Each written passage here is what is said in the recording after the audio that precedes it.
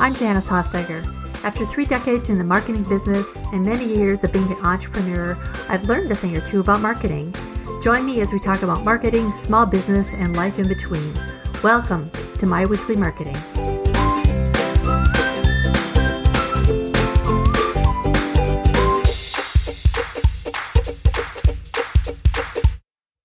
Welcome, and thanks for tuning in. I am so glad you're here today. Since this is my first episode, I'd like to share a few things with you about why I'm doing this and what I hope to accomplish with this podcast. First, I'd like to talk about who I am. Second, why I'm doing this podcast at all. And third, a few things I've learned about running a business. And fourth, I just want to give you a little preview about what's to come. So as I say in the intro, my name is Janice Hosteger, and I have been doing all sorts of marketing for my 3-decade career. I started my career out loving both writing and design and was told over and over again, I had to choose one. So I did the writing part for a while. I went into PR, and then I went into management, then art direction. And from there, I've done just about everything in marketing: email, social media, website design, SEO, and a whole lot more. Because I love to do so many things, though, I've struggled with focus. So much of what I've learned and what I teach about marketing strategy was put into a framework that I created as a business owner so that I could stay focused on what I need to be working on, when I need to work on it, and how to stay on track with marketing. I call the framework the Trail to the Sale, and I'll talk a lot more about that framework in upcoming episodes. So I want to share all I've learned with you, a small business owner who struggles with keeping up with marketing, learning marketing, and figuring out how to get more customers and more sales. I get it, because I also run a small business. After my first child was born, I tried going back to work at a very demanding job. But if you're a mom, you know that feeling of leaving your baby to a caretaker, no matter how great they are, feels like it's ripping your heart out. But my husband was just finishing his PhD at the time, so being a stay-at-home mom was not an option for me. But as I sat rocking my baby night after night, I dreamed about the kind of business I could start from home, where I could still be there for my baby while she was growing up. I was, in fact, raised in a small business family. From the time I was very small, all I remember was my dad was nearly always at work. Most of the week, I didn't see him at all since he left before I got up and got home after I went to bed. And when he was at home, he was exhausted.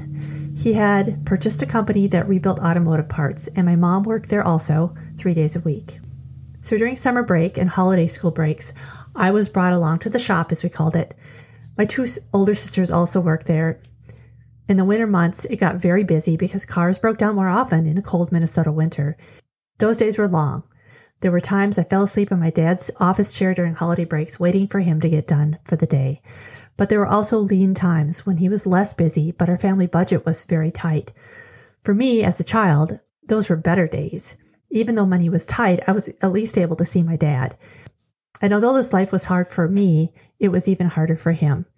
Although he was able to support his family and a number of employees, he got terrible migraine headaches, and in his early 60s, he had a heart attack. Although he survived, at that point, he cut back on his hours and eventually sold his business. So I literally grew up in this environment of small business, watching him when times were good and when times were bad. So I had no disillusion about what owning a business was all about. And yet I still wanted it. But I wanted it to be different. I wanted it to work. I feel like that stayed with me. Once I finished college and attended grad school, I went to work for a large high-end retailer in their advertising department, which, by the way, was so glamorous and fun. And then I moved to working at an ad agency as an art director. But I always felt like I was amassing knowledge for when I would start my own business. After I got married and my husband took a job in a college town in Wisconsin, far away from any large corporate or agency marketing position, I had my chance and I opened a small graphic design agency, which was the perfect combination of working and being a mom. That was important because by then I had 2 kids. From there, it grew into a marketing and design firm, and now several years later, I just focus on marketing strategy. So I started with a side gig, putting the word out that I was taking on freelance clients. I'll never forget that sense of freedom when I sat in my car on a way to visit a client and I knew I was running my own business. It really wasn't much money at first, but it was the realization of a dream that I think I had had most all of my life. And I did it in a way where I was able to be there for my family and for my business. I knew I did not want to live the life my dad did. Next, you may be wondering why I'm doing this podcast. First of all, I'm not doing this for me. I'm doing this because I feel like we all have a calling in our life to help other people. As I look around today, I see so many people in that same rat race as my dad was in. My dad was a word-of-mouth guy in terms of marketing. As far as I know, he never did any formal marketing of his business, never ran ads, and so on. My talent happened to fall into the world of marketing, and I love sharing what I know to help you in your business. I enjoy working with small business owners because I understand where you're coming from. I don't offer a pot of gold, get-rich promise, but I do offer what I know, how to develop a solid business marketing strategy that actually works. My why is also a little bigger. I strongly believe that we're put on this earth to help others. Part of every dollar anyone spends in my business goes to 3 amazing organizations. After visiting Africa and Haiti and meeting women who have watched their children die from not having enough food to eat, I have been committed to doing what I can to help teach and provide donations to care for children and provide microloans for women so that they can have the means to create their own businesses. From there, they can support their family and their community. I'll put the link to those organizations in my show notes. And third, here are a few lessons I've learned about small business in general. Number 1, it is really largely a head game. All it takes to stop me cold is to say, I can't do this, or I'm not qualified, or I'm not smart enough, not young enough. They're all lies. It takes intentional effort to get past those thoughts and override them.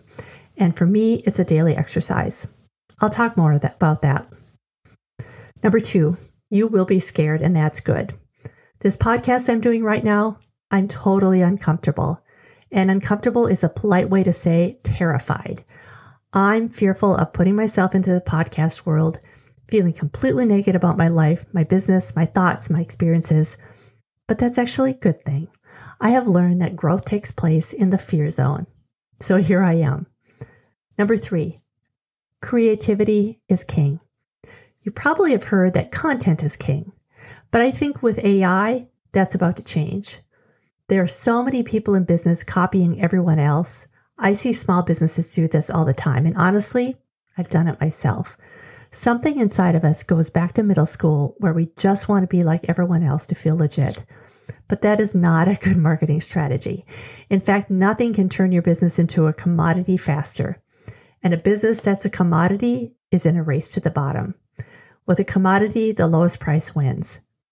So it's really important to be unique and set yourself apart. In the marketing world, it's called pattern disruption. It's something you want to do to get someone's attention. If nobody notices you, then nobody's going to know you're there. If nobody knows you're there, nobody's going to buy your product. So be creative about choosing your market, your pricing, your packaging. Be a pattern disruptor. Number 4, you need a cheerleader. My cheerleader has been my husband, who makes me feel like I can do anything. I happen to be blessed enough to be married to a business professor. Even though he's busy with his own career, he has spent many an evening giving me pep talks as I sob or vent about something in my business not going the way I want. If you don't have a spouse or if your family's not on board with what you're doing, find a friend or a business coach who is. It is a game changer. Number 5, you deserve a participation trophy. Why? Because you decided to get into the entrepreneurship game. There are a lot of business gurus and marketing bros who try and tell you on the lie that running a business and making $1 million is easy, assuming you buy their product, that is. I'm here to tell you it's hard work. So kudos to you for putting in the effort and listening to what we're sharing here today. Consider this your audio trophy. So what's going to be coming up? Here's what we're going to talk about in future episodes. Websites, including what to include in the dreaded SEO. Do you have the right things on your homepage? Are people finding your website? We'll talk more about that. Target customers. A lot of business owners struggle with this one, and I know I did. I'll talk more about how to determine who that audience is and who it's not. Promotions, how to run a promotion. We'll talk about that. Social media, the great time sucker. You might love social or shun it. Either way, there's a way to use it to your advantage without draining your day. Pricing. How do you price your product? There's more that goes into pricing your product than paying you what you're worth or about the same price that others are charging. We'll talk more about that too. Technology, ever-changing. Technology is part of our life. We'll learn how to embrace it. I promise. Small business life, you and I both know that our businesses don't stop at the end of the day.